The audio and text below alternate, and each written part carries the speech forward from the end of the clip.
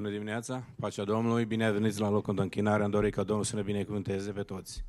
Vă invit să ne ridicăm picioare înaintea Domnului și cuvântul lui Dumnezeu în Psalmul 100 cu versetul 4 spune felul următor: intrați cu laude pe porțile Lui, intrați cu cântări în curțile Lui, lăudați-i și binecuvântați-i numele, binecuvântați să fie Dumnezeul nostru în dimineața aceasta.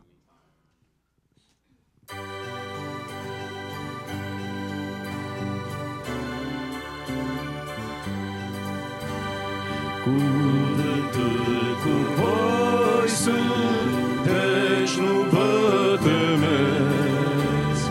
Luminează calea acestei vieți.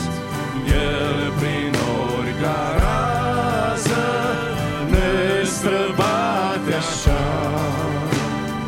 Mă bucură graiul, în veci nu te voi lăsa. Eu nu te-oi lăsa. Eu nu te-oi lăsa. Așa mi-a promis El mie, în veci nu te voi lăsa. Eu nu te-oi lăsa. Eu nu te-oi lăsa. Așa mi-a promis El mie, în veci nu te voi lăsa. Floarea vestejește mirosul pierzând. O să treacă toate, dar Iisus nici când. Căci Mântuitorul veșnic e al meu și întotdeauna mă păstrează în harul Său. Eu nu te-oi lăsa. Eu nu te-oi lăsa. Așa mi-a promis El mie, în veci nu te voi lăsa. Eu nu te-oi lăsa. Eu nu te-oi lăsa. Așa mi-a promis El mie, în veci nu te voi lăsa. Când a mea cărare se va întuneca, El va trăi dulce, nu te înfricoșa. Iar odată în ceruri, când Îl voi vedea, plin de bucurie, cu El mereu voi cânta. Eu nu te-oi lăsa. Eu nu te-oi lăsa. Așa mi-a promis El mie, în veci nu te voi lăsa. Eu nu te-oi lăsa. Eu nu te-oi lăsa. Așa mi-a promis El mie, în veci nu te voi lăsa. Binecuvântată-i viața împreună cu Iisus. Când îți luminează fața pacea Domnului de sus. Pocăință, pocăință, tu ne apropii către cer, unde dragostea-i deplină și unde lacrimile vien.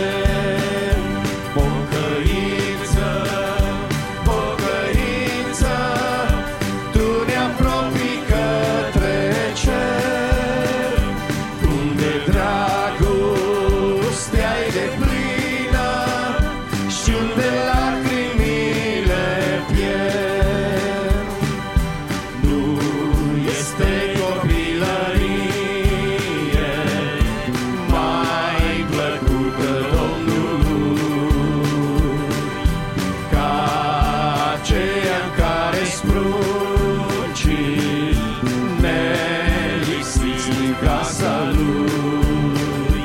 Pocăință, pocăință, Tu ne-apropii către cer, unde dragostea-i deplină și unde lacrimile pierd. Pocăință, pocăință, Tu ne-apropii către cer, unde dragostea-i deplină și unde lacrimile pierd. Cele frumoase tinerețea,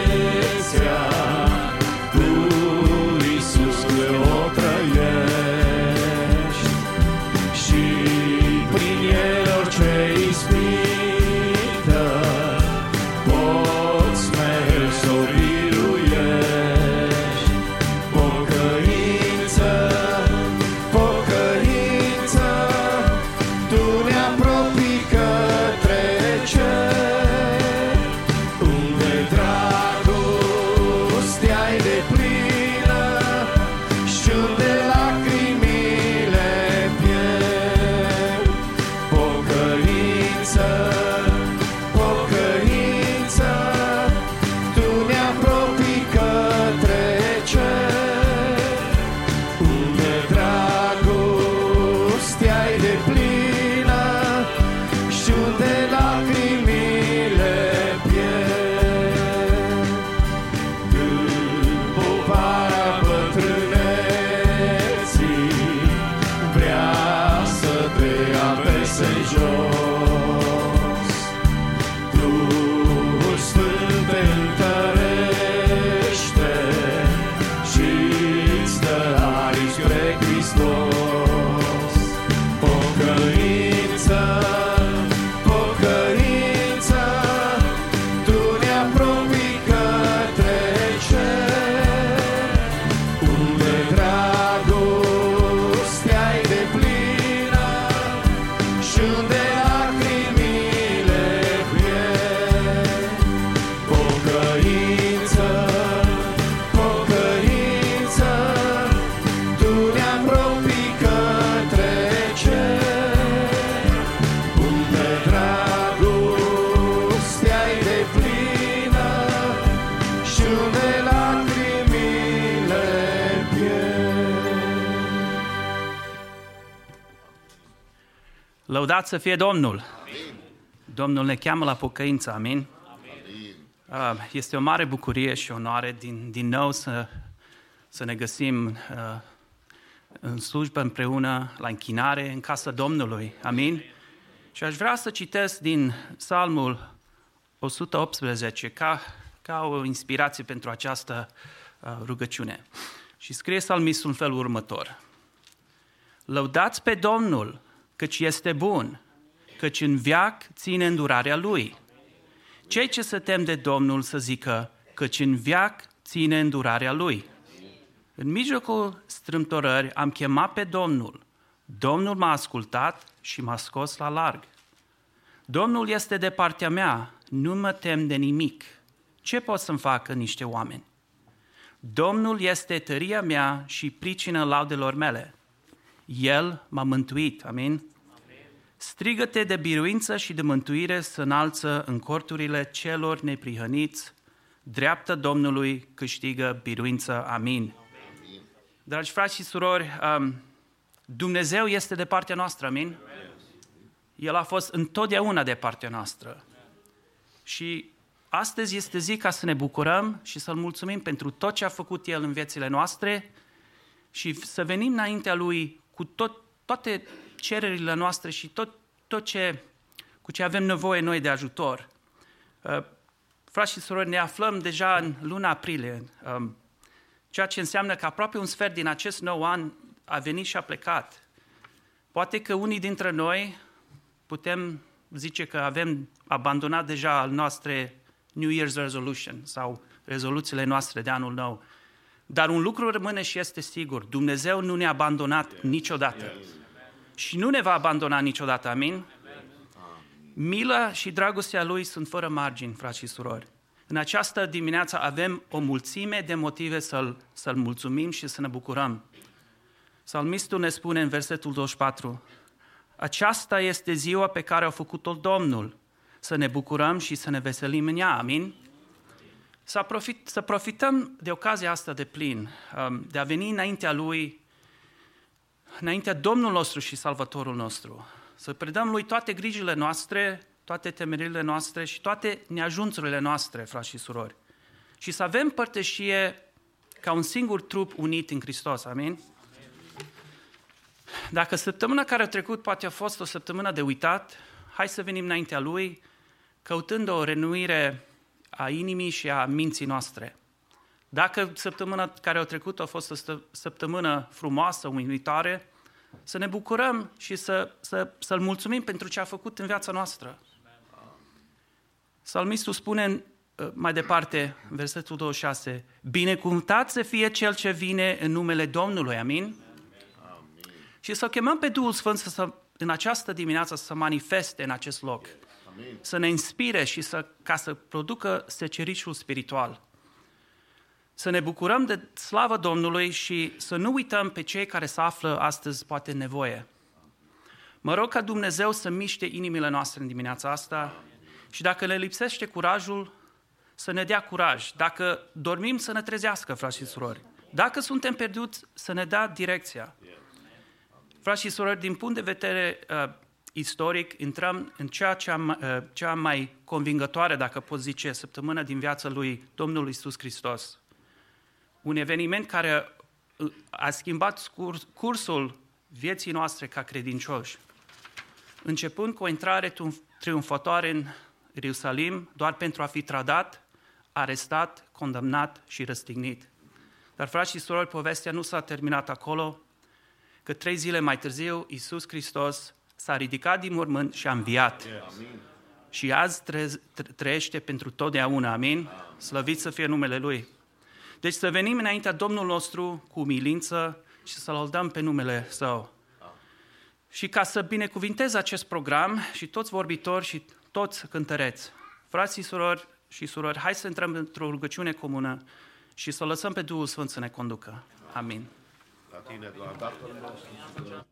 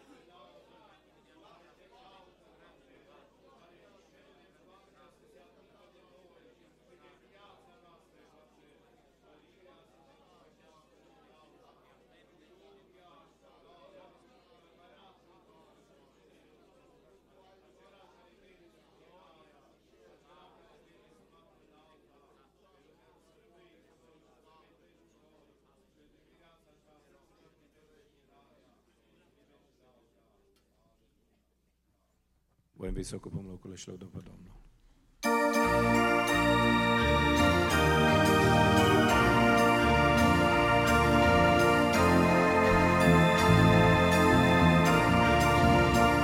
O, Doamne mare, când privesc eu lumea, ce ai creat-o prin a Tău cuvânt, și ființele ce-mi podobesc natura, Tu le întreții prin brațul Tău ce sfânt.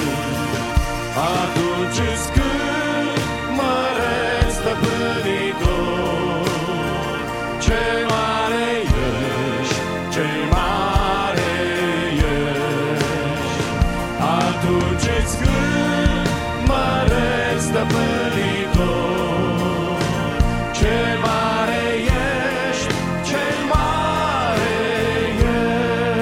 ești. Privirea când mi-o înalt și văd minunea, mulțimea astrelor ce alerg pe cer. Mărețul soare cânt și blânda lună, gominci de aur plâng din plinete.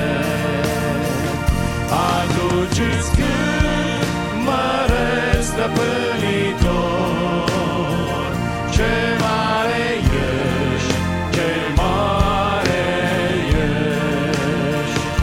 Atunci-ți cânt măreț stăpânitor,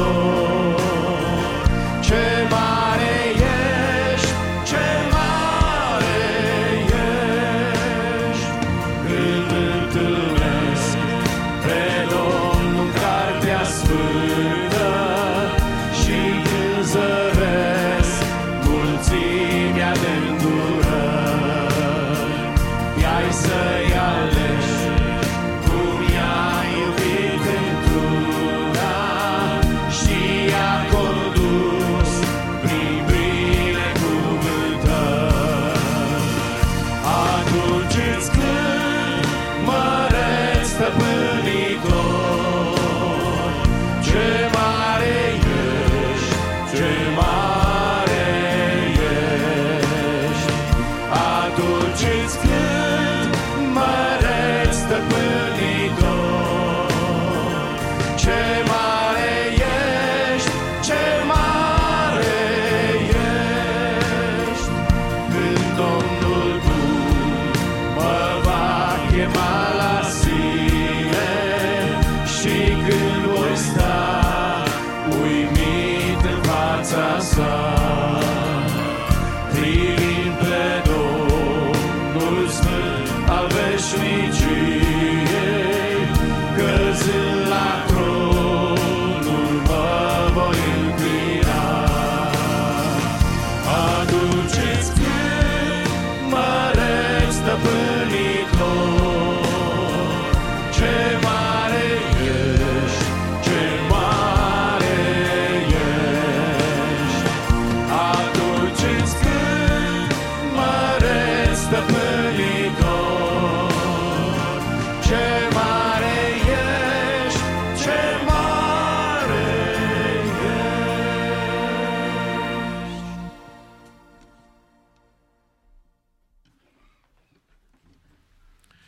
Așa cum am cântat, Dumnezeul nostru este mare, este stăpânul tuturor lucrurilor, creatorul lor, și în dimineața aceasta am venit cu toată încrederea înaintea lui Dumnezeu să-i mulțumim și să-L proslăvim pentru că ne-a creat după chipul Său și ne-a dat dreptul să ne numim copiii Săi, slăvit să fie Domnul. De obicei, noi vrem să venim cu cauze speciale înaintea Domnului și obiceiul acesta este bun și Dumnezeu onorează acest obicei când venim cu toată sinceritatea și din toată inima înaintea Domnului. Pentru că avem o calitate deosebită de copii al lui Dumnezeu. Așa cum Ioan în 1 epistolă spunea, vedeți ce dragoste ne-a arătat Tatăl, să ne numim copiii lui Dumnezeu și suntem. Lumea nu ne cunoaște că nu l-a cunoscut nici pe El, dar una știm, că atunci când va veni El, vom fi ca El, pentru că îl vom vedea așa cum este, slăvit să fie Domnul. Și cine are nădejdea aceasta se curățește după cum El este curat. Mă gândeam la îndemnul pe care să îl primim din partea Domnului în dimineața aceasta și din cartea Filipeni, capitolul 4.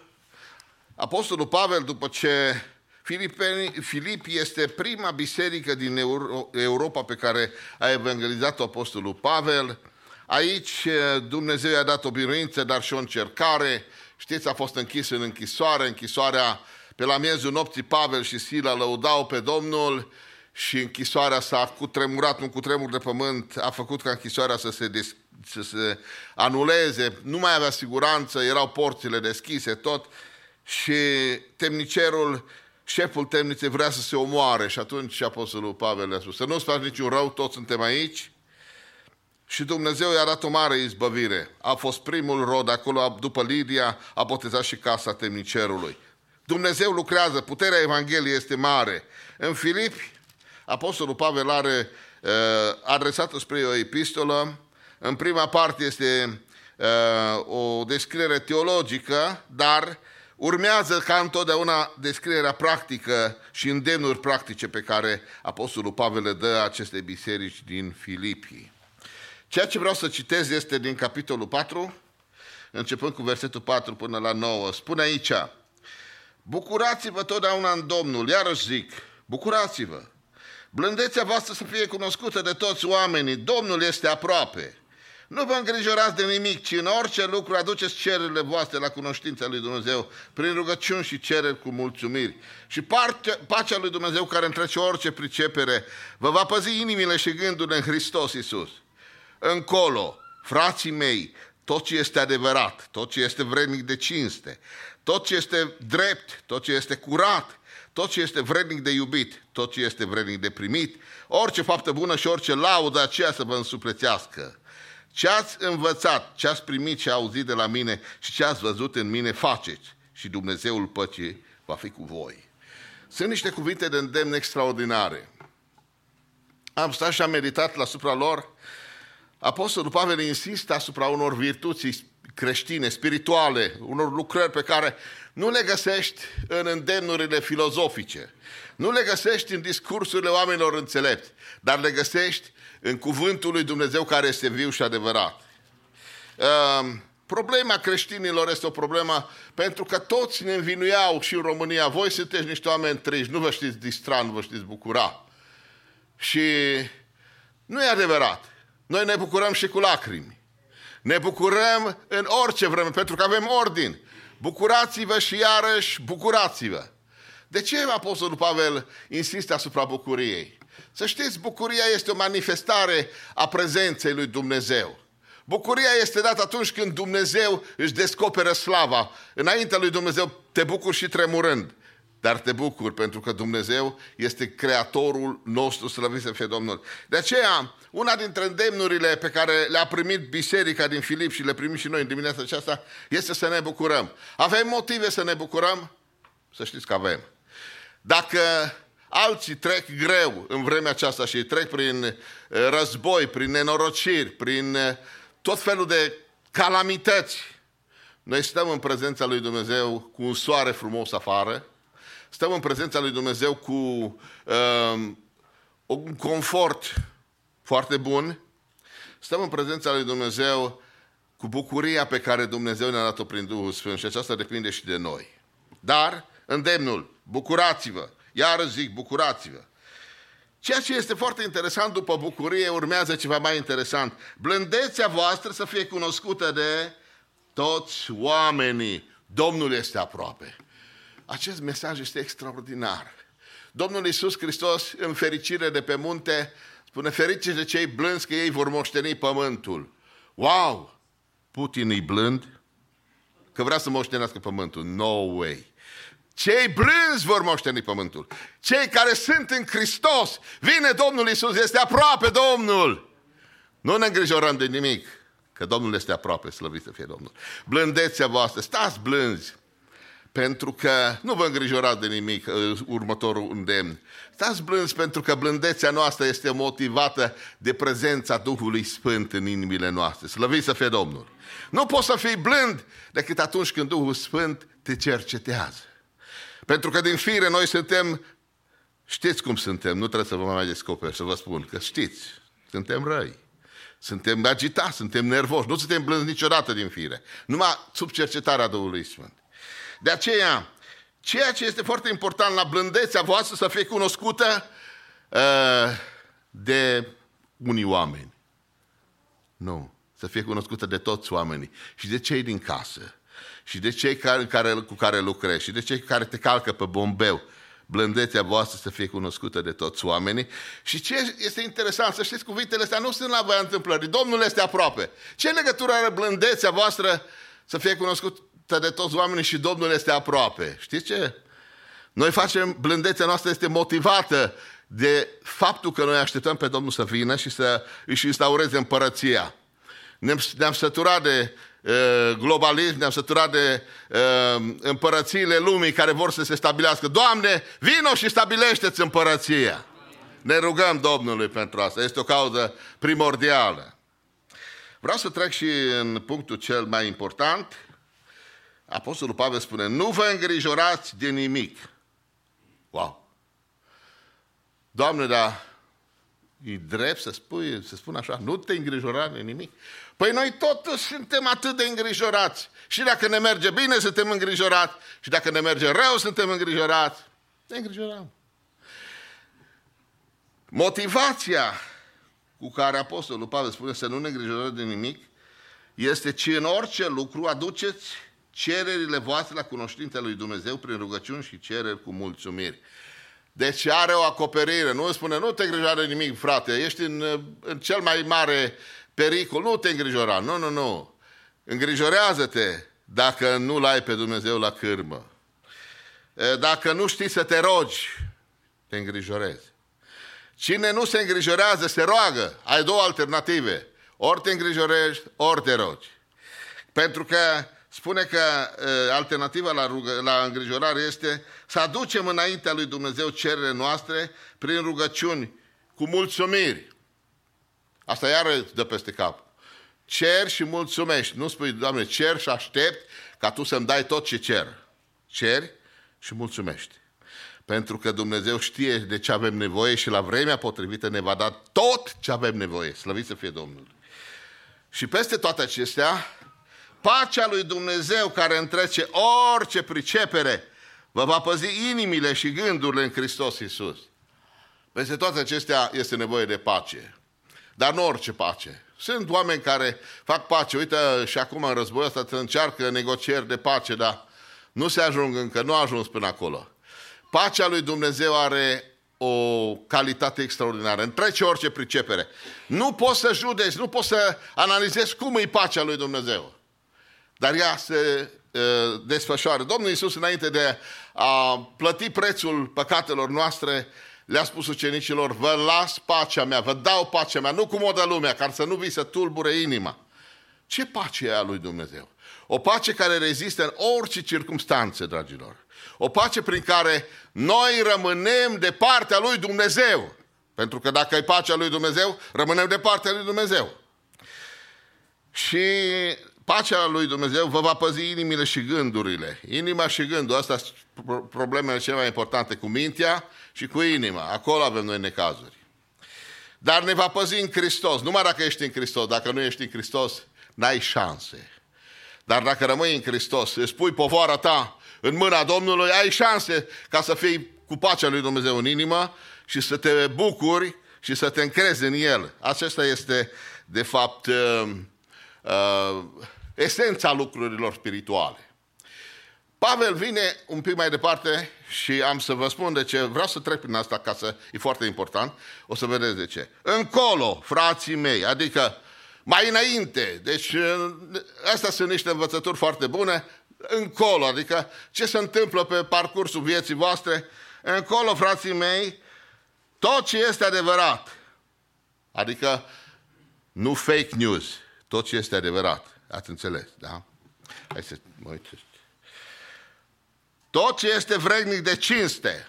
Sunt lucruri care nu sunt vrednice de cinste. N-are rost să ne ocupăm cu ele. Pentru că vedem, trebuie să fim selectivi, să alegem tot ce e mai frumos, mai bun.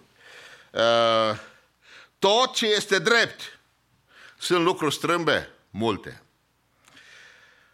Tot ce este curat. Sunt lucruri murdare, o grămadă. Tot ce este vrednic de iubit.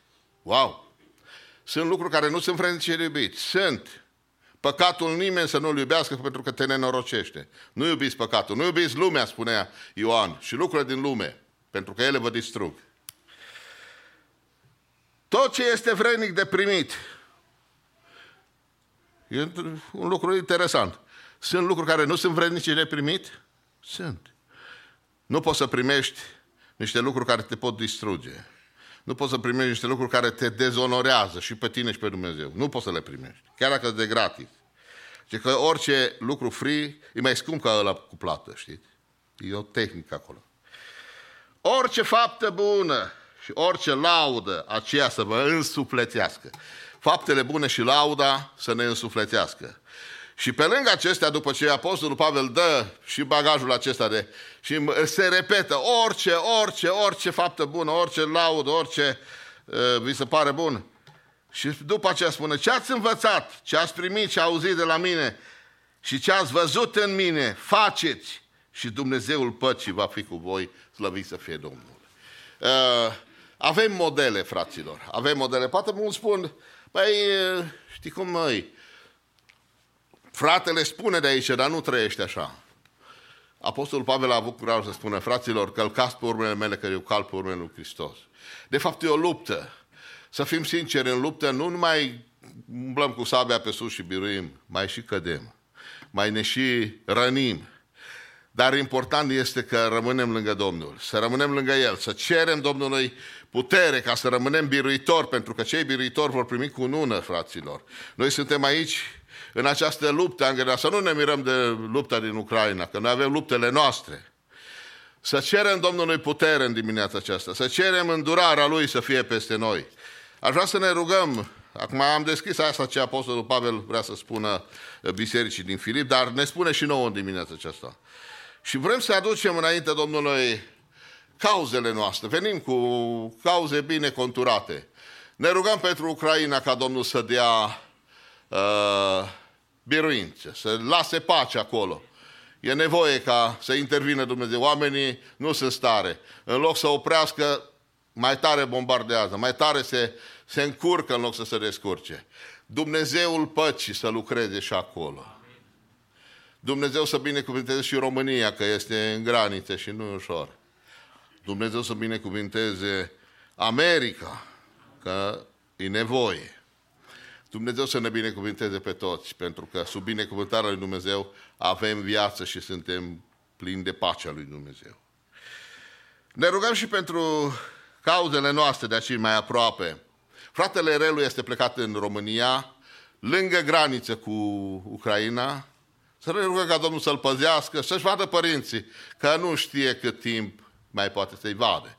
Dumnezeu să îl protejeze și pe el și pe toți cei care sunt acolo a lui. Ne rugăm Domnului pentru cauzele noastre. Sora Cornelia Butar este din nou la spital, are nevoie de atingerea Domnului. Ne rugăm ca Domnul Iisus să lucreze. Ne rugăm pentru fratele Gavril Șarcadi, care este diagnosticat cu cancer. Mulțumim Domnului pentru fratele Nelu Moț, pentru care ne-am rugat și este în mijlocul nostru. Să știți că Domnului îi plac și mulțumirile, numai cauzele. Mulțumim Domnului, cred că fratele e de acord. Domnul să-l binecuvinteze. Micuțul, nepoțelul fratelui Moise, Ilai Câta, are nevoie de atingerea Domnului. Sunt lucruri pentru care Dumnezeu ne provoacă să ne rugăm.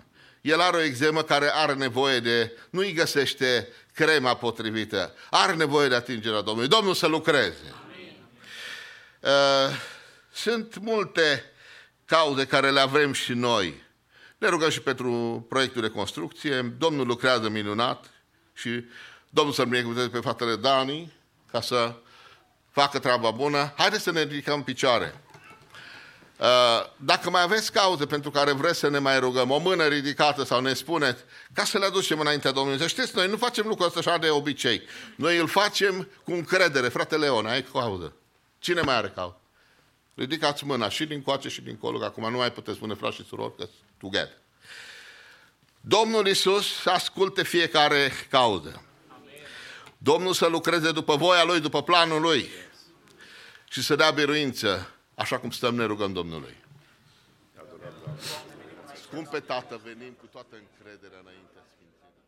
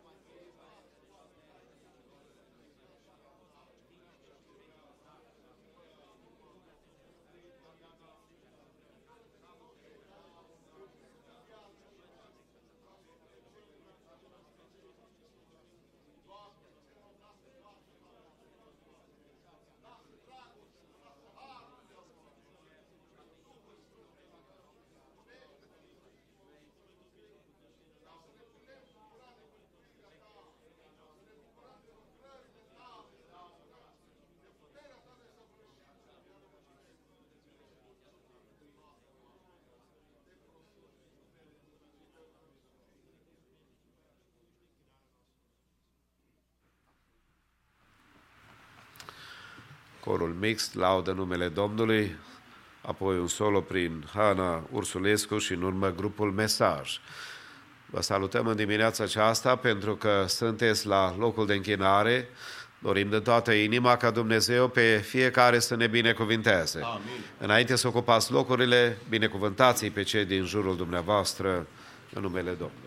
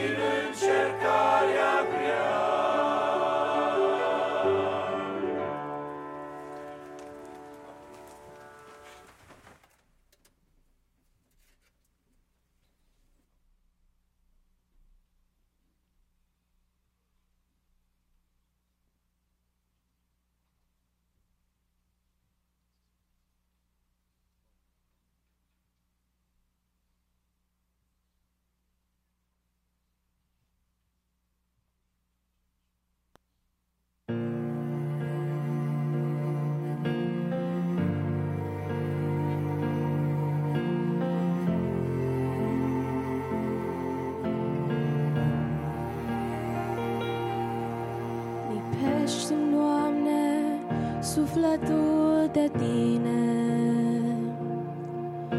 mai mult ca floarea veșnică de stânci. Să uit de ani, de lume și de mine și să privesc în ochii tăi adânci. Lipește-mi, Doamne, sufletul de tine, din visul meu să nu mă mai deștept, să simt și slava zărilor senine și inima de om ce-ți bate în piept. Lipește-mi, Doamne, sufletul de tine, ca pe un levit de altarul său divin. Să n-am nici plug în văi, nici hod în pline,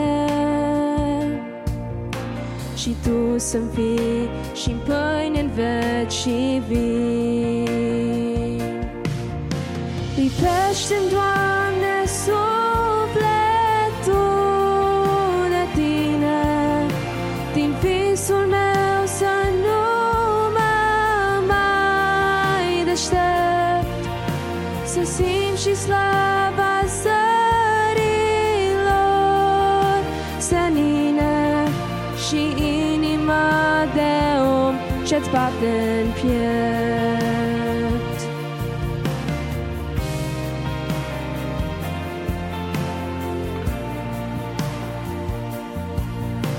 Lipește-mi, Doamne, sufletul de tine,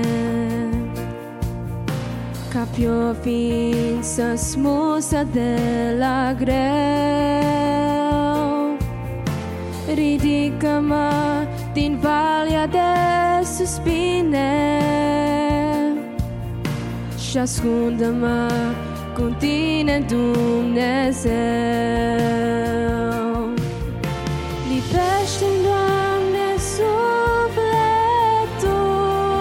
de tine, din visul meu să nu mă mai deștept, să simt și slava zărilor senine și inima de om ce-ți bate în piept. Lipește-mi, Doamne, sufletul de tine, din visul meu să nu mă mai deștept, să simt și slava zărilor senine și inima de om ce-ți bate în piept.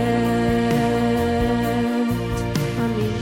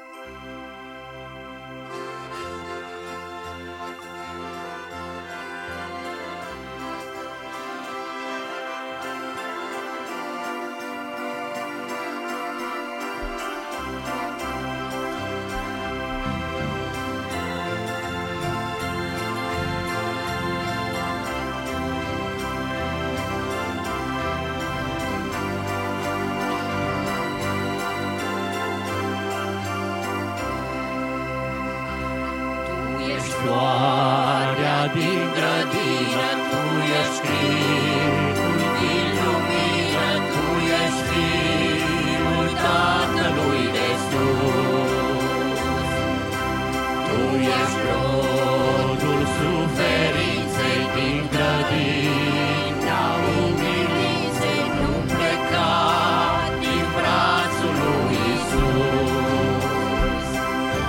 De cărare e durere, dar primești și mângâiere, ai răbdare și te roagă lui Iisus. De cărare-i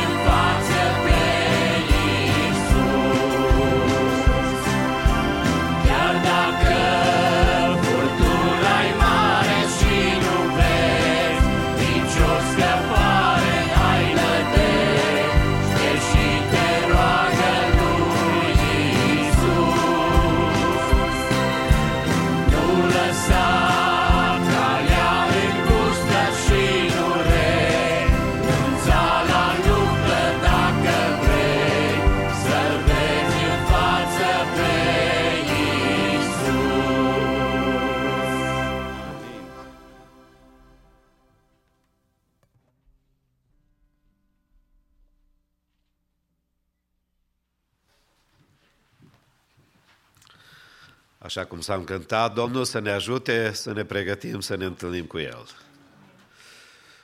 După masă, la ora 6, următoarea întâlnire a bisericii, când ne închinăm Domnului.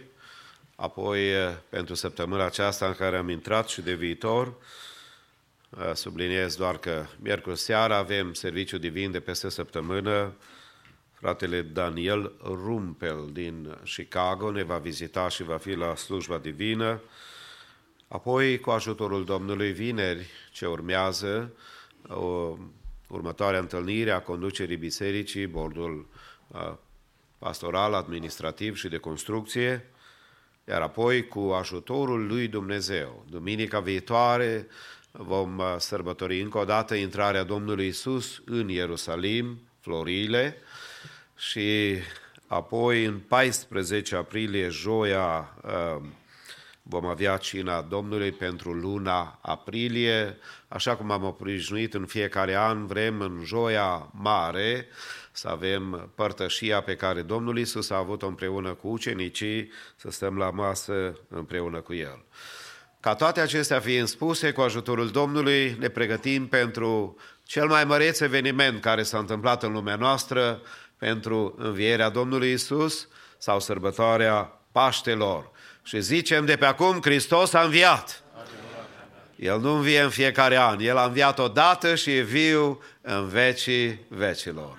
Speranța noastră, bucuria noastră, tăria noastră de a sluji pe Dumnezeu cu dedicație, pentru că Domnul merită lucrul acesta. În timpul unei cântări comune ne vom închina Domnului cu darurile noastre de bunăvoie.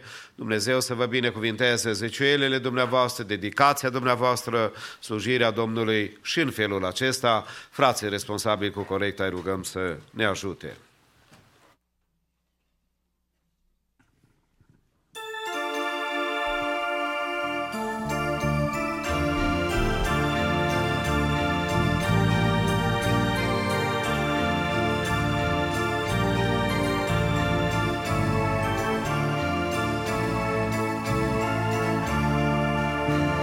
Întoarce-te la dragostea din tâi, întoarce-te, o până când amâni, întoarce-te la ceea ce-ai pierdut, iubirea ta, iubire din trecut, acel ce va birui, acel ce va birui, îi voi da să mănânce din pomul vieții, din raiul lui Dumnezeu. Îi voi da să mănânce din pomul vieții, din raiul lui Dumnezeu. Întoarce-te, o nu mai sta pe loc, adu-ți aminte de-al iubirii foc, cum pentru Domnul tu te-ai ostenit, în dragostea din tâi când l-ai primit. Acel ce va birui, acel ce va birui, îi voi da să mănânce din pomul vieții, din raiul lui Dumnezeu. Îi voi da să mănânce din pomul vieții, din raiul lui Dumnezeu. Întoarce-te, căci dacă nu să știi, iubirea sfântă te va părăsi.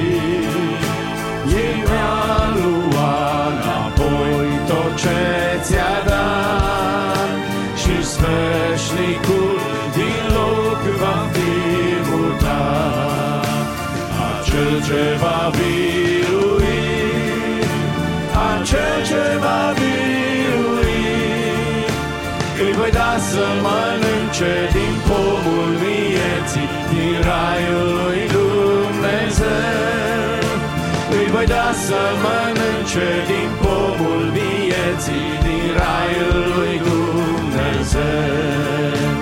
Acel ce va birui, acel ce va birui,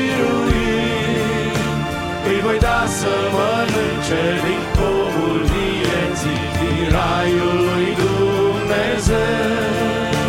Îi voi da să mănânce din pomul vieții, din raiul lui Dumnezeu.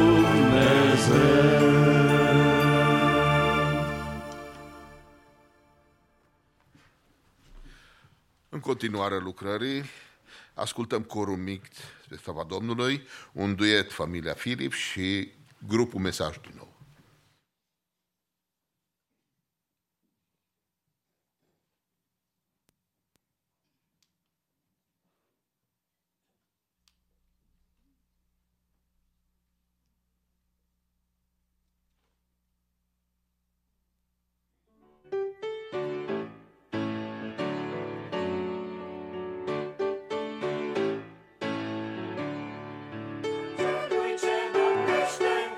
Slavă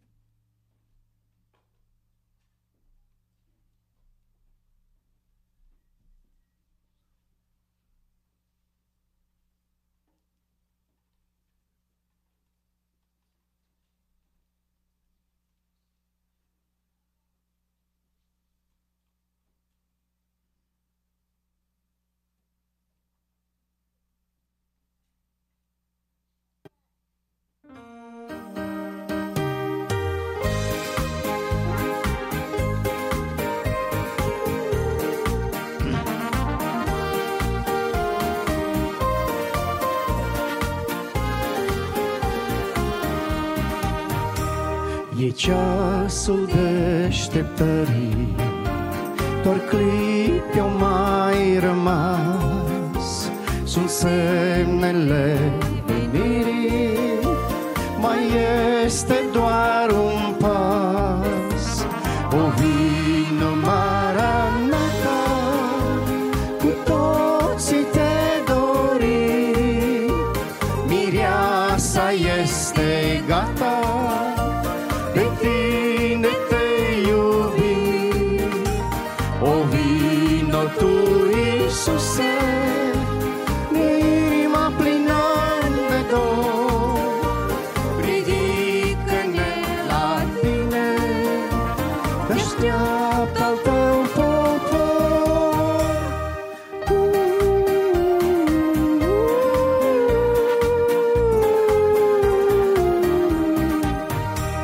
Aproape e răsplata celor ce-au așteptat. Mireasă, fii tu gata, El vine ca împărat. O vină Maranata, cu toții te dorim.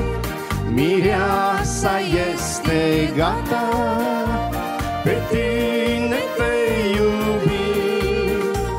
O vină tu, Iisuse, de inima plină de dor. Ridică-ne la tine, te așteaptă al tău popor.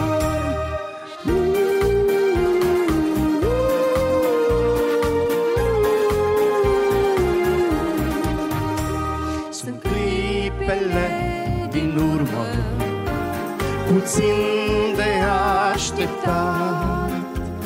El, Domnul, stă să vină, fii gata de plecat. O vină Maranata, cu toții te dorim. Mireasa este gata, pe tine te iubim. O vină tu, Iisuse, inima plină de dor. Ridică-ne la tine, te așteaptă al tău popor. O vină Maranata, cu toții te dorim. Mireasa este gata, pe tine te iubim. O vină tu, Iisuse, inima plină de dor. Ridică-ne la tine, te așteaptă al tău popor. Amin.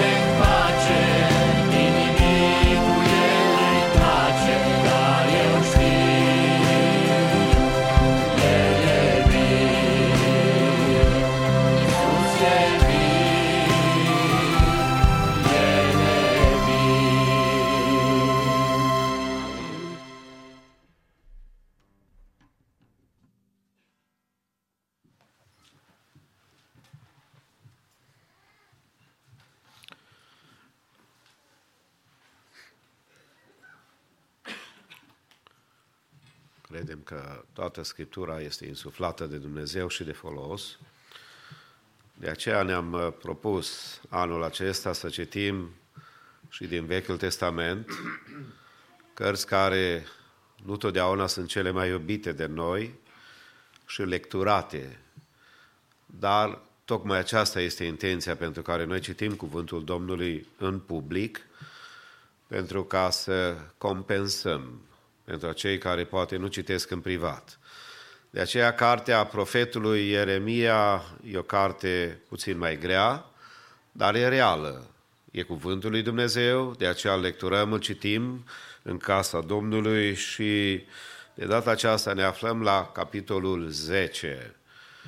Pentru cei care aveți probleme de sănătate și nu puteți să vă ridicați, vă rugăm să rămâneți pe bancă, dar pentru cei care puteți, haideți să ne ridicăm în picioare.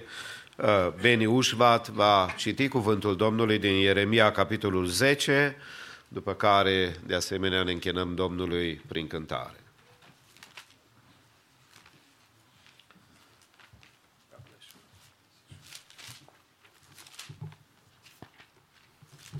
I'll be reading Jeremiah chapter 10 from the ESV version. Verse 1. Hear the word that the Lord speaks to you, O house of Israel. Thus says the Lord, learn not the way of the nations, nor be dismayed at the signs of the heavens, because the nations are dismayed at them. For the customs of the peoples are vanity. A tree from the forest is cut down and worked with an axe by the hands of a craftsman. They decorate it with silver and gold. They fasten it with hammer and nails so that it cannot move. Their idols are like scarecrows in a cucumber field, and they cannot speak. They have to be carried, for they cannot walk. Do not be afraid of them, for they cannot do evil, neither is it in them to do good. There is none like you, O Lord. You are great, and your name is great in might. Who might not fear you, O King of the nations? For this is your due. For among all the wise ones of the nations and in all their kingdoms, there is none like you. They are both stupid and foolish. The instruction of idols is but wood. Beaten silver is brought from Tarshish, and gold from Uphaz. They are the work of the craftsman and of the hands of the goldsmith. Their clothing is violet and purple. They are all the work of skilled men, but the Lord is the true God. He is the living God and the everlasting King. And at his wrath the earth quakes, and the nations cannot endure his indignation. Thus shall you say to them, the gods who did not make the heavens and the earth shall perish from the earth and from under the heavens. It is he who made the earth by his power, who established the world by his wisdom, and by his understanding stretched out the heavens. When he utters his voice, there is a tumult of waters in the heavens, and he makes the mist rise from the ends of the earth.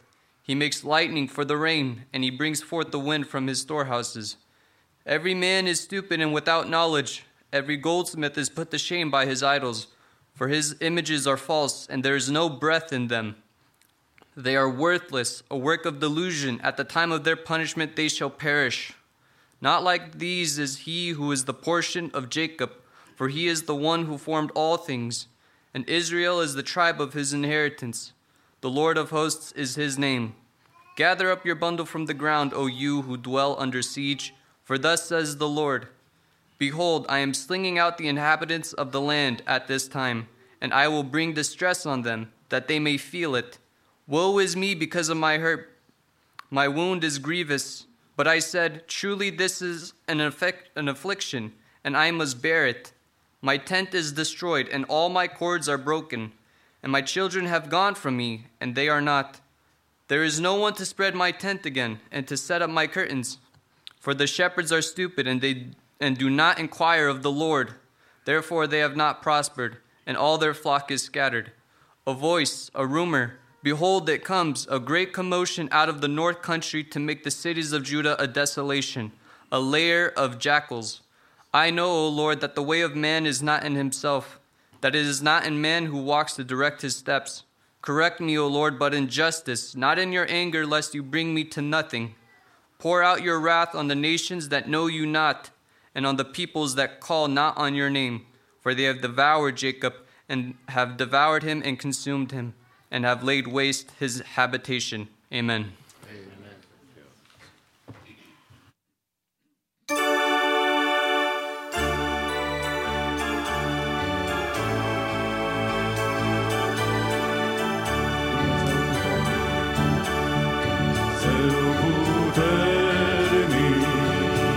Ce cu tine pe munte, zil de zi te tărește și nu vei cădea.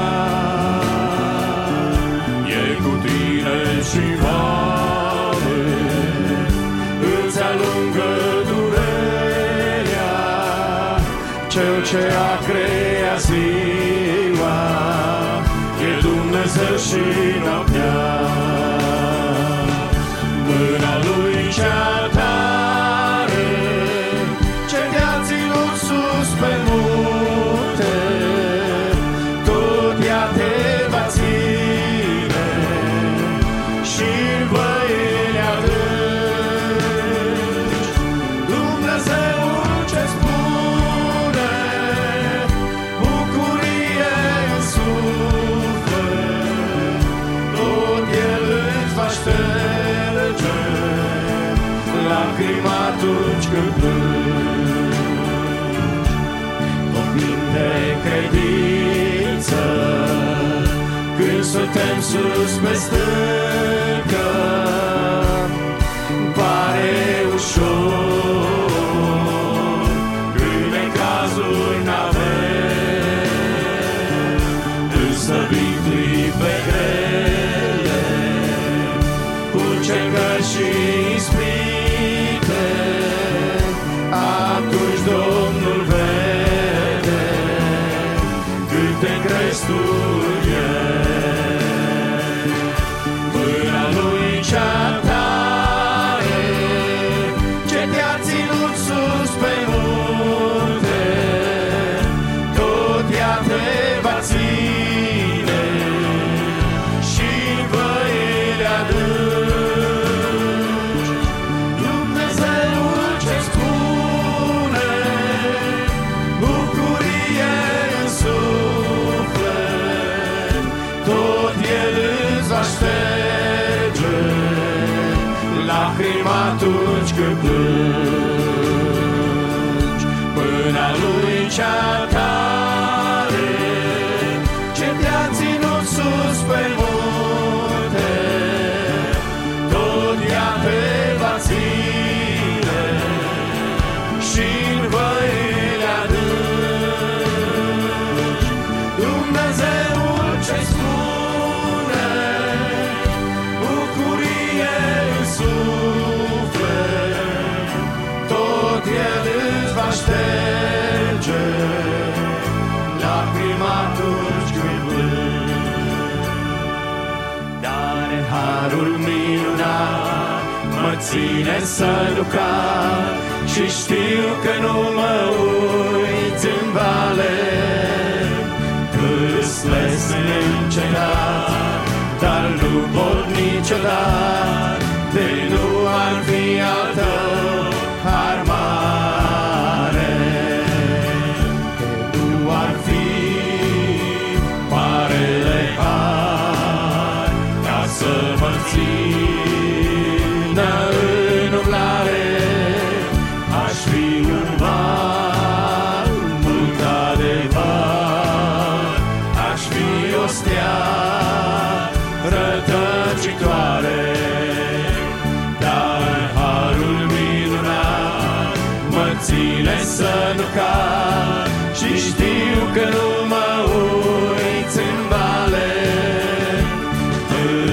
Îți neîncetat, dar nu pot niciodată, de nu ar fi al tău har mare.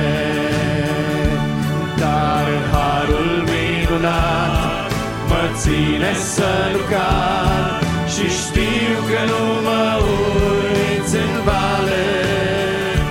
Vâslesc neîncetat, dar nu pot niciodată, de nu ar fi al tău har mare, de nu ar fi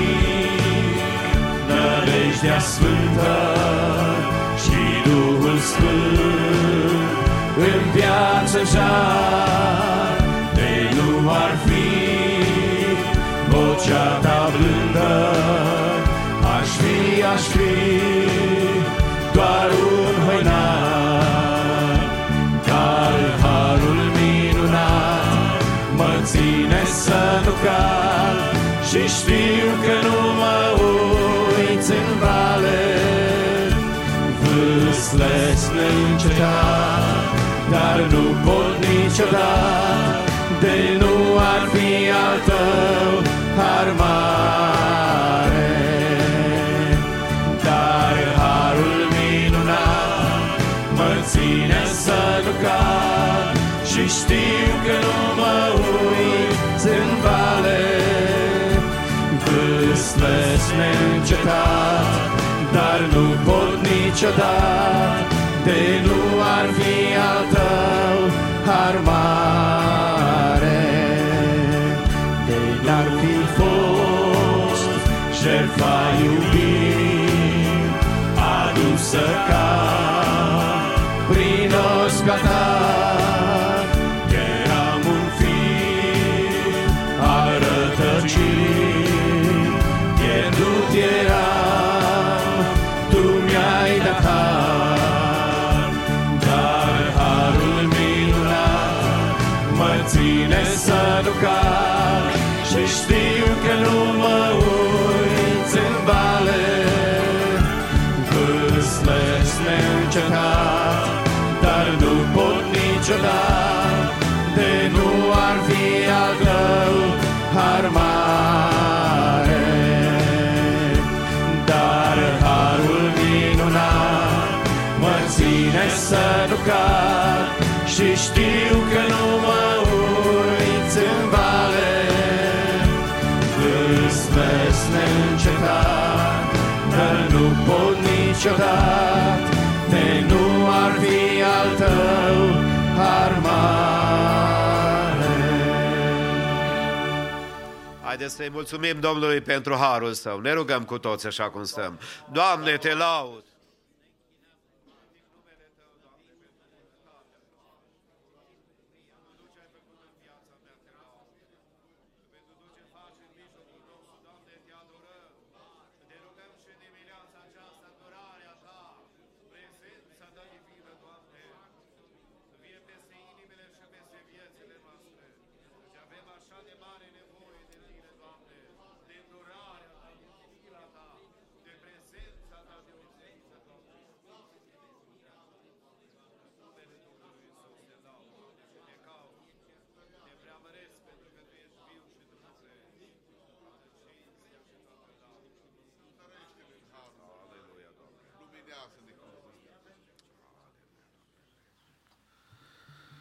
Evanghelia după Matei, capitolul 7, de la versetul 1 la 14, să ascultăm cuvântul Domnului. Evanghelia după Matei, capitolul 7, începând cu versetul 1. Nu judecați ca să nu fiți judecați. Căci cu ce judecată judecați, veți fi judecați. Și cu ce măsură măsurați, vi se va măsura. De ce vezi tu paiul din ochiul fratelui tău și nu te uiți cu băgare de seamă la bârna din ochiul tău? Sau cum poți zice fratelui tău: lasă-mă să scot paiul din ochiul tău, și când încolo tu ai o bârnă între al tău? Fățarnicule, scoate întâi bârna din ochiul tău și atunci vei vedea deslușit să scoți paiul din ochiul fratelui tău. Să nu dați câinilor lucrurile sfinte și să nu aruncați mărgăritoarele voastre înaintea porcilor, ca nu cumva să le calce în picioare și să se întoarcă să vă rupă. Cereți și vi se va da, căutați și veți găsi, bateți și vi se va deschide, căci oricine cere capătă, cine caută găsește și celui ce bate îi se deschide. Cine este omul acela dintre voi care dacă îi cere fiul său o pâine, să-i dea o piatră?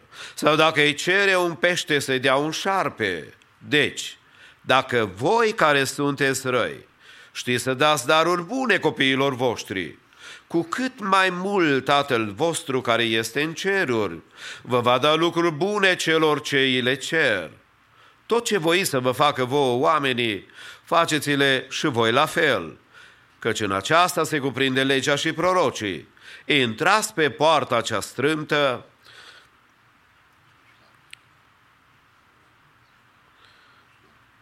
cred că mi-am schimbat aici versiunea în engleză. Am să citesc din Biblie că e mai ușor. Intrați pe poarta cea strâmtă, căci largă este poarta, lată este calea care duce la pierzare și mulți sunt cei ce intră pe ea. Dar strâmtă este poarta, îngustă este calea care duce la viață și puțini sunt cei ce o află. Amin. Haideți să ocupăm locurile.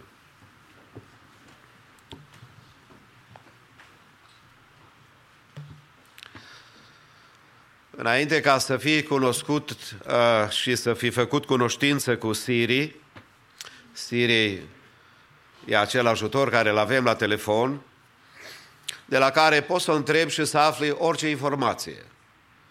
Dacă vrei să știi ziua ta de naștere și în ce zi a săptămânii a fost, o întrebi pe Siri și ea îți va spune.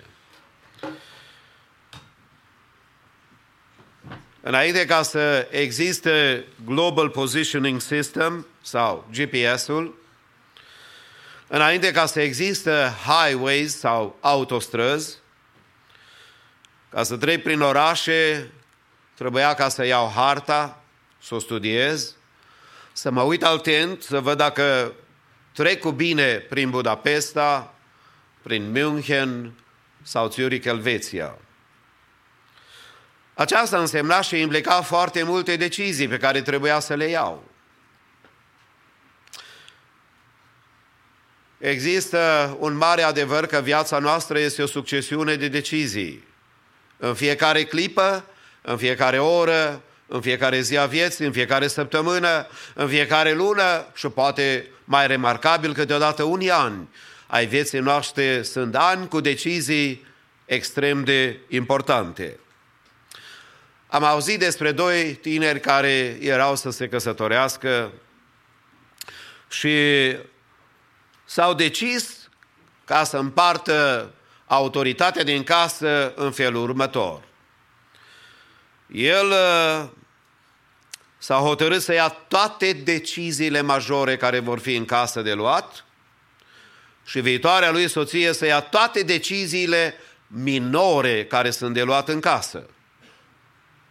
Povestea spune că după 20 de ani cineva l-a întrebat dacă înțelegerea lor a funcționat. Și el a spus cam așa: a funcționat minunat. În toți anii aceștia eu n-am avut de luat nici o decizie majoră. Știți cine a luat deciziile? Iată-ne că în dimineața aceasta ne gândim la una dintre cele mai importante predici susținute de Domnul Iisus Hristos, predica de pe munte. Probabil că este cea mai cunoscută dintre toate cuvintele Domnului Iisus Hristos și El ne îndeamnă ca să alegem voia lui Dumnezeu și planul lui Dumnezeu.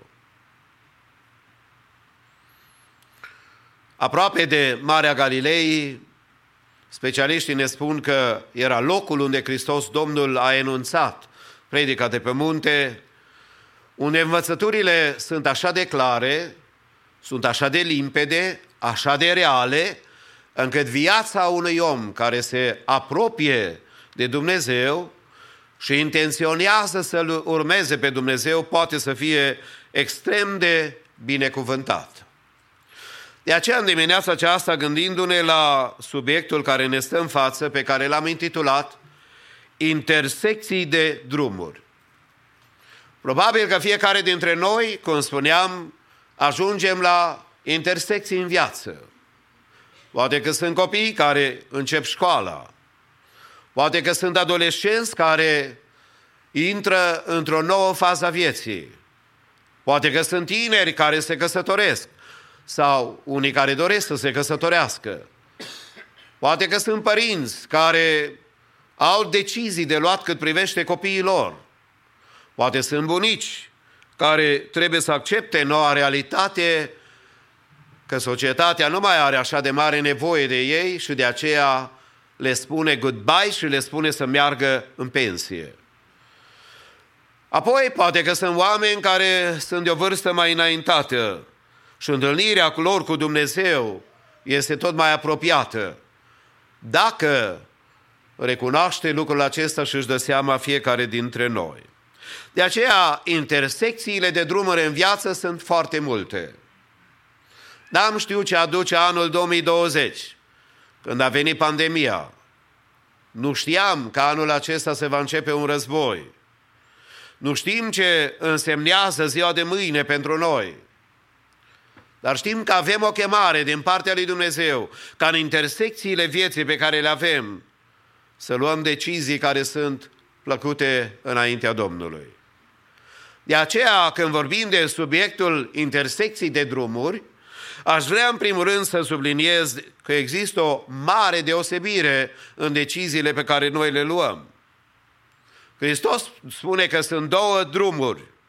Este unul lat și există unul care este celălalt care este îngust. E drept care s-ar putea să fie oameni dintre noi care spune, dar eu nu vreau nici calea lată, nici calea îngustă, eu vreau să rămân neutru. Din păcate, estimatul meu, neutru nu poate să rămână nimeni. El poate că are impresia că nu alege, dar tocmai atitudinea de nepăsare este o alegere.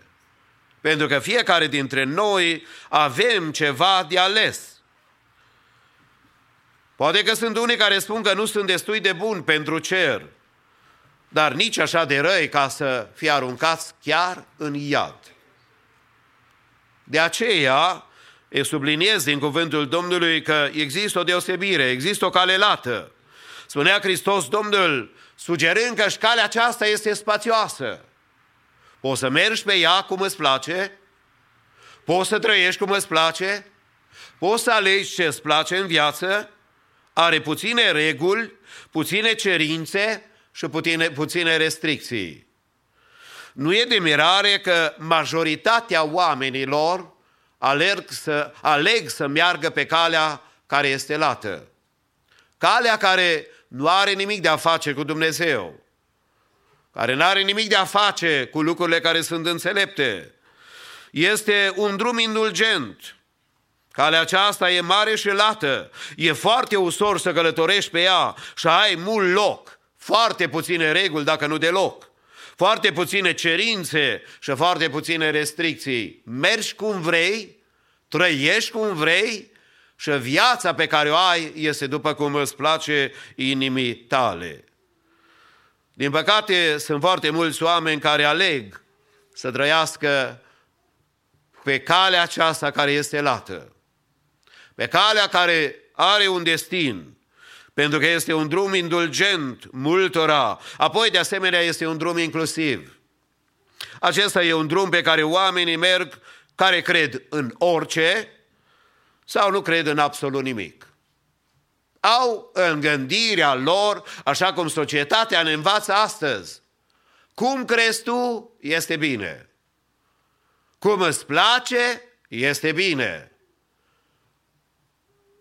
Așa gândesc cei care sunt pe calea aceasta care este lată. De aceea spune Proverbe și declară cuvântul lui Dumnezeu în Proverbe, capitolul 14 și versetul 12, multe căi pot părea bune omului, dar la urmă se văd că duc la moarte.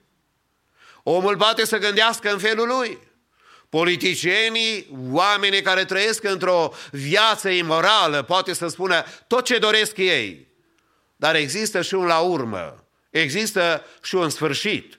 Călătoria aceasta nu e veșnică, e temporară și are un sfârșit. Dar, de asemenea, există pe lângă calea care este lată și care este iubită de mulți oameni. Așa cum declara odată un bărbat pe care eram la evangelizare și mergeam pe stradă să evangelizam și când l-am întrebat, Domnule, care e relația ta cu Dumnezeu?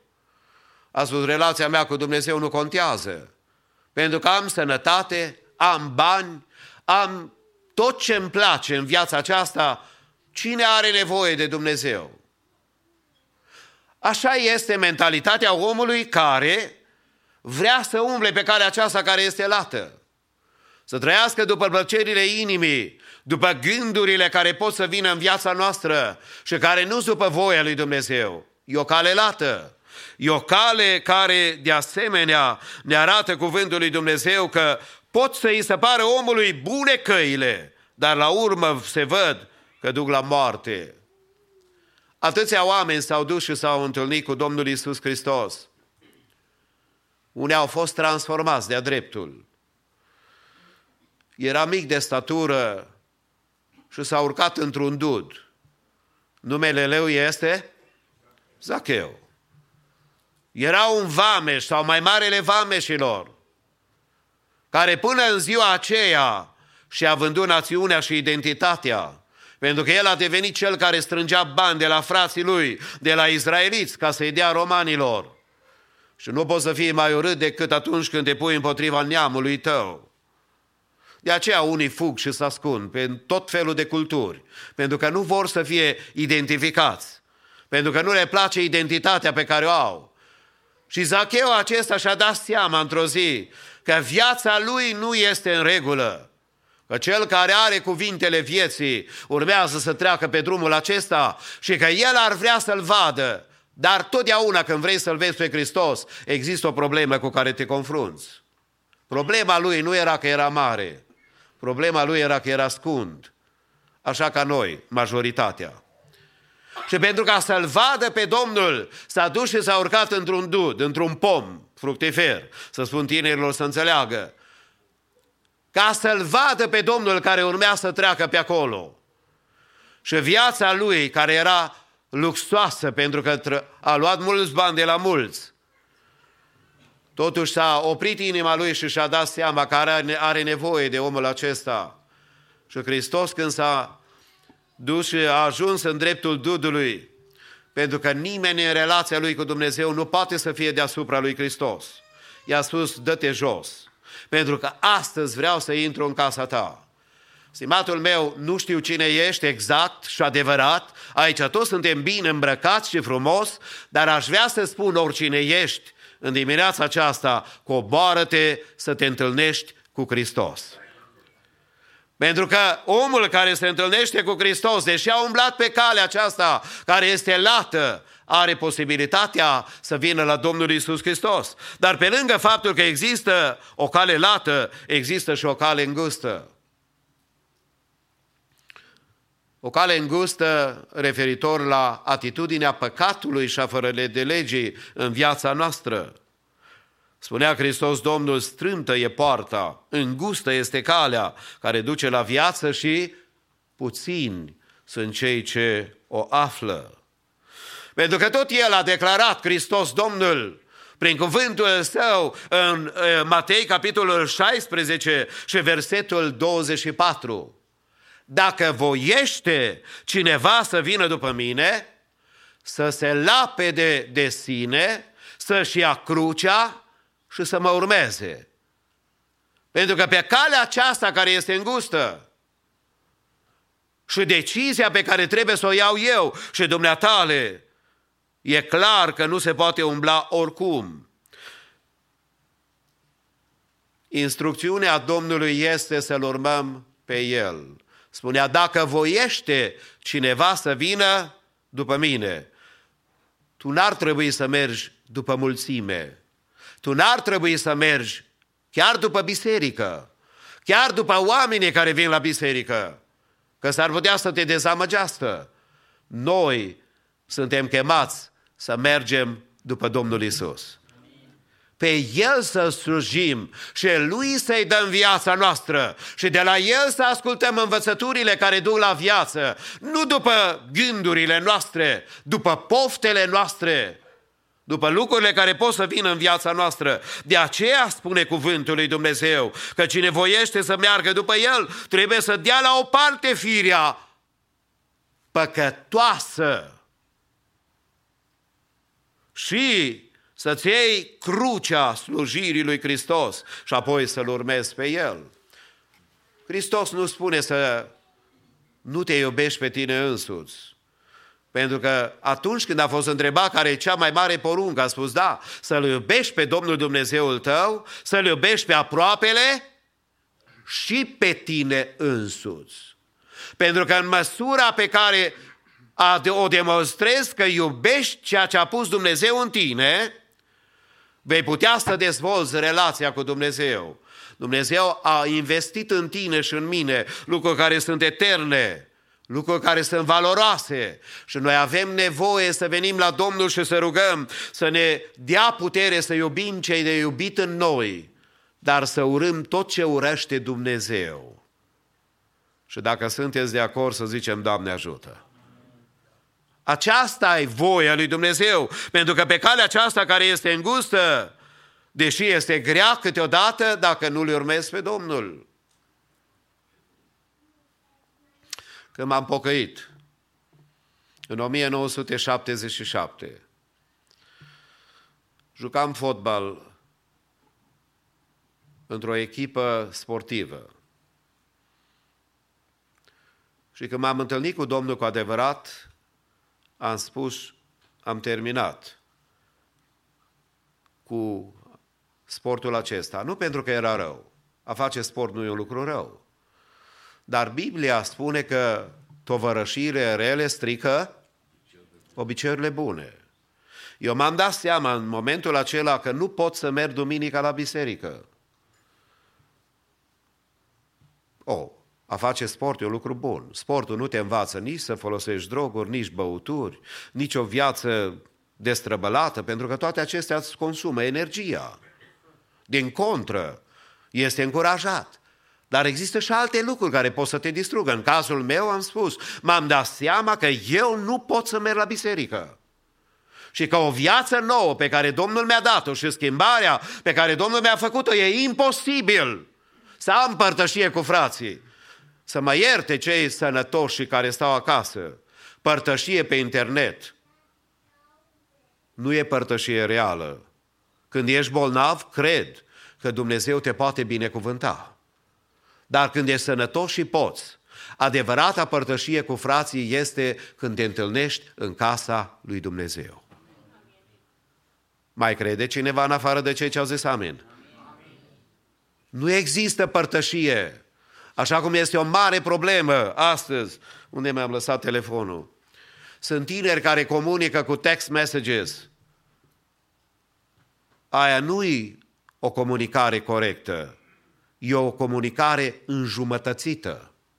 Pentru că atunci când trimiți text message, nu vezi fața celuilalt, nu vezi cum reacționează la sentimente, nu vezi adevărata ființă, nu vezi ochii persoanei cu care vorbești. Și de aceea specialiștii ne spun că una dintre cele mai mari probleme ale generației actuale este că nu știu să vorbească cu adevărat. Ei știu să butoneze, dar ei uită, și poate că și noi cei mai în vârstă uităm, că e foarte important în relațiile noastre să ținem cont de sentimente. Așa cum spunea unul dintre frați la rugăciune în dimineața aceasta, una dintre marile bucurii este și atunci când plângi. Și spunea un om care avea un interviu nu de mult și l-am observat, a spus, eu am avut un copil în viață foarte târziu, 2 săptămâni nu m-am putut opri din plâns de bucurie. Și oamenii care mă vedeau plângând mă întrebau, ți s-a întâmplat ceva rău? A spus, nu, mi s-a născut și mie în sfârșit un copil. Pentru că bucuria adevărată nu e exprimată numai prin zâmbet. Bucuria adevărată este ceea ce trăiește sufletul nostru. Și zic din toată inima Dumnezeu să ne binecuvinteze. Pentru că pe calea îngustă, dacă umbli cu Dumnezeu, cum spune cuvântul Domnului în Evrei 11:5, prin credință a fost mutat Enoch și de pe pământ ca să nu vadă moartea și n-a mai fost găsit, pentru că Dumnezeu îl mutase, căci înainte de mutarea lui primise mărturia că e plăcut lui Dumnezeu. Lăudat să fie Domnul! Pe calea îngustă nu e ușor, dar cu Hristos e bine. Nu e ușor, dar e frumos împreună cu Hristos. La intersecțiile acestea despre care noi vorbim, da, există o deosebire. Care cale o alegi? În al doilea rând există un destin. Nu călătorești, stimatul meu, pentru 1.000.000 de ani. Biblia spune 70 pentru cei mai tari, 80. Câte unii mai primesc bonus. Dar nu e o garanție că ajungi acolo. Garanția vieții noastre este ziua de azi. Pentru că suntem în viață, zicem din toată inima, mulțumiri fie adusă lui Dumnezeu. Pentru că suntem la locul de închinare, trebuie să recunoaștem că avem privilegiul acesta, pentru că viața mea și a dumneatale, călătoria noastră are un destin. Toate drumurile duc undeva. Dacă altă dată se spunea, toate drumurile duc la Roma, aș vrea să spun, stimatul meu, că toate drumurile duc în cimitir, dar nu în cimitir e sfârșitul.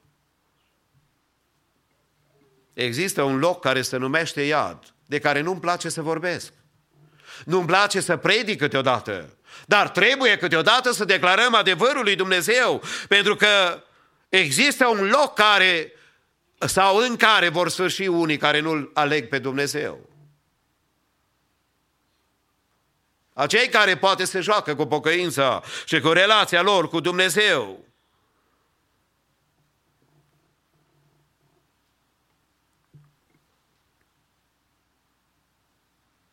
Există un iad unde chinul este veșnic.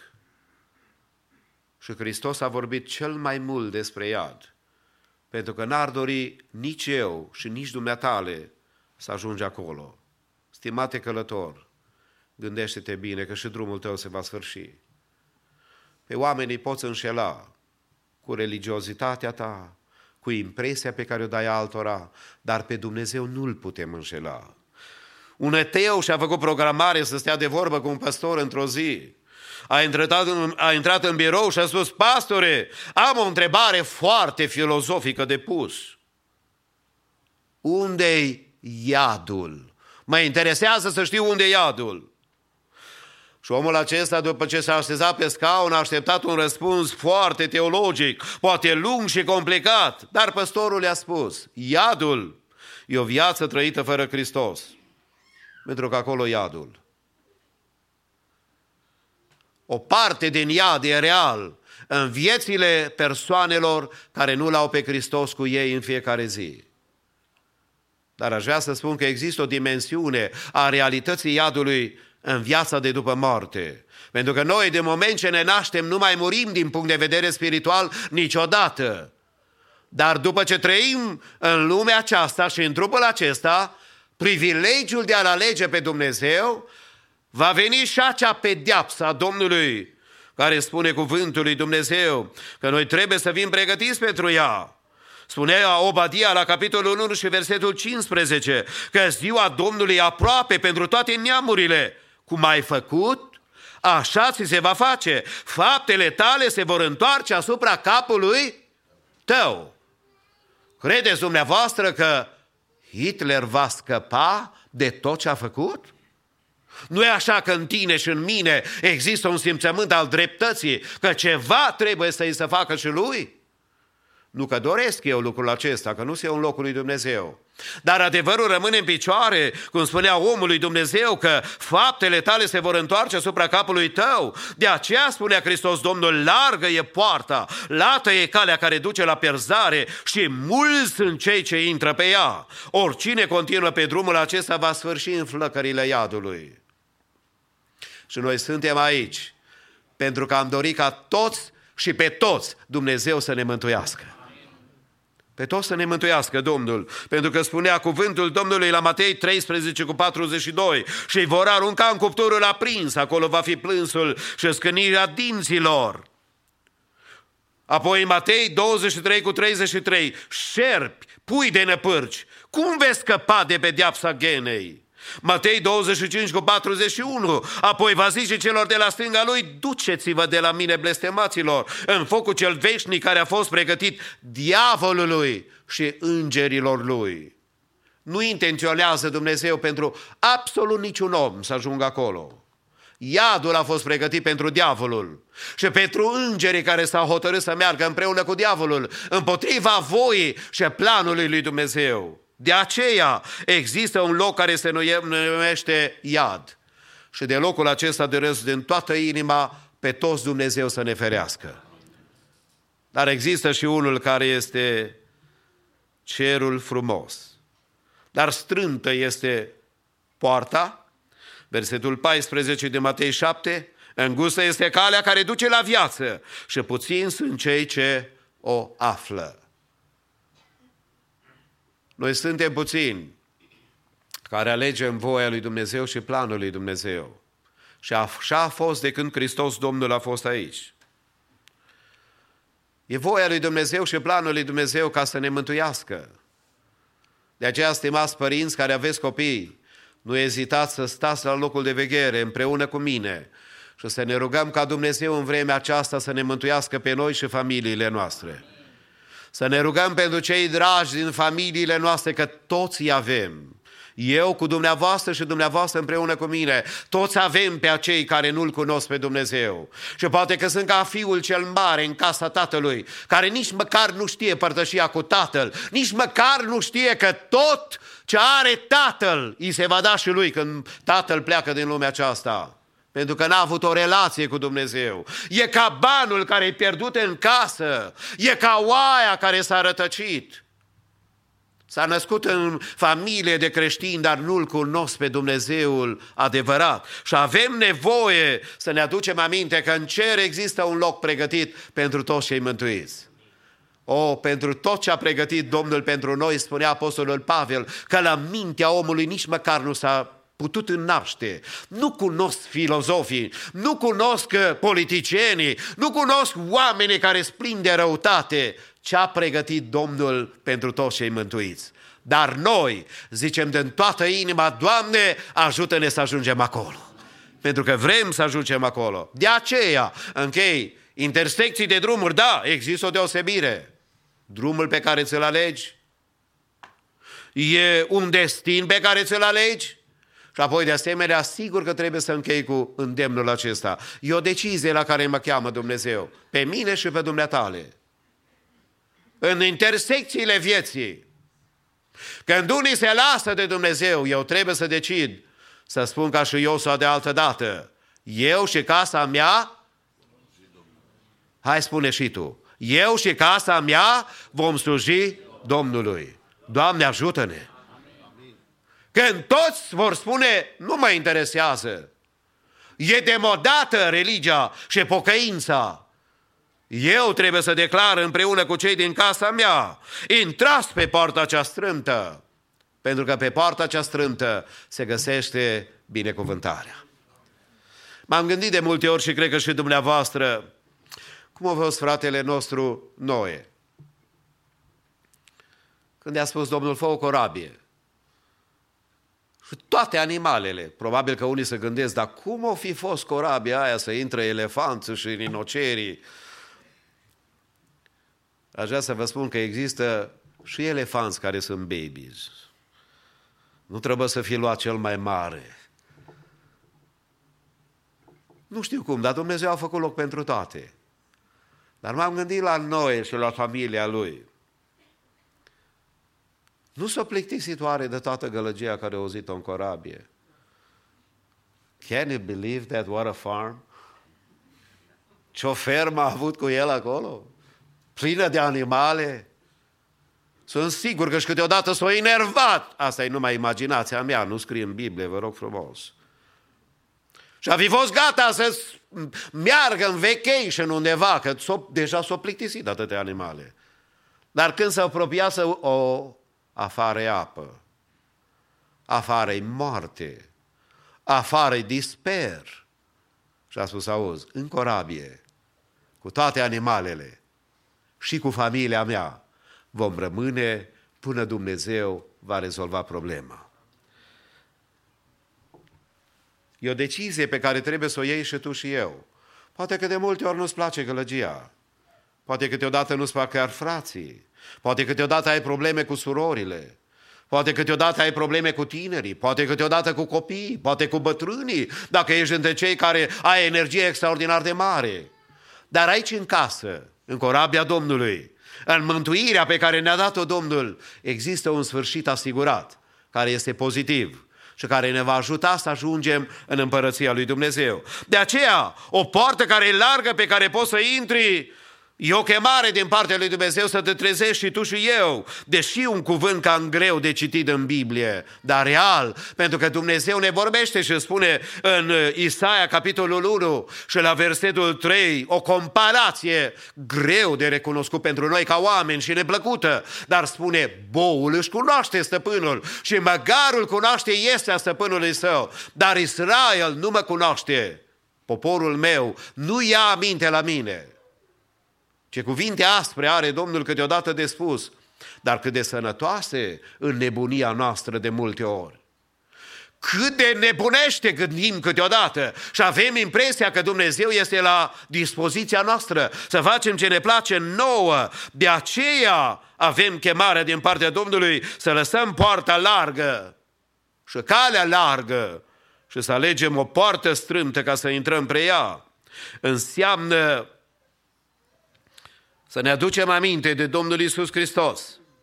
Eu sunt ușa și dacă intră cineva prin mine va fi mântuit.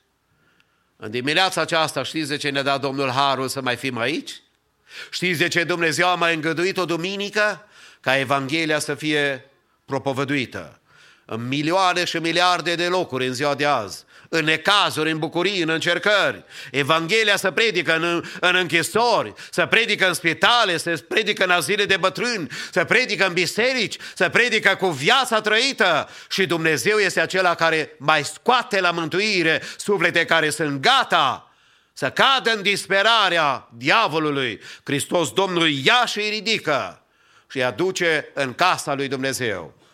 N-am să mai uit niciodată un frate din Germania care și-a scris o carte, o cărticică a mărturiei lui și pe care l-am auzit personal. A spus de la circ la Hristos. De la circ la Hristos. Spunea, eu eram omul care eram de entertainer la toți care mergeau la circ. Și îi făceam pe alții să râdă permanent, dar viața mea era goală, neîmplinită. Dar într-o zi am auzit Evanghelia lui Hristos, care m-a chemat și pentru mine n-a fost o decizie ușoară, cum de fapt nu-i nici pentru niciunul dintre noi. Decizia aceasta totdeauna importantă și foarte valoroasă.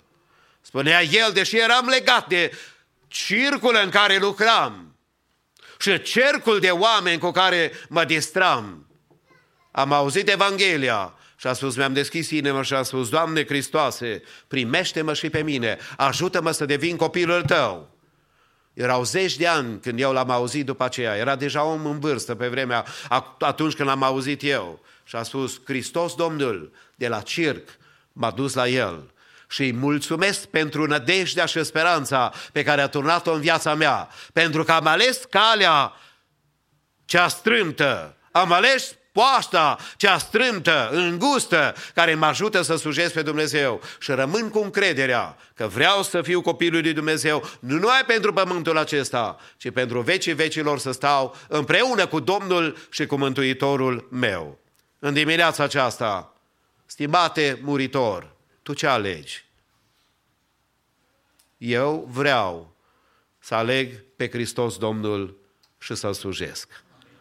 Haideți să ne ridicăm cu toți în picioare și te rog și pe tine și te îndemn, oricine ești, că ești aici sau în altă parte, alege să-L iubești pe Domnul, alege poarta strâmtă care te duce în prezența și în brațele Domnului. Și cu acestea cu toții venim într-o rugă comună și mulțumim Domnului pentru dimineața aceasta. Tatăl nostru. This isn't easy for me to admit. I got a fire inside and some words I know I can't keep in. I see faith turning into a show of Sundays and sermons and works getting caught overflow.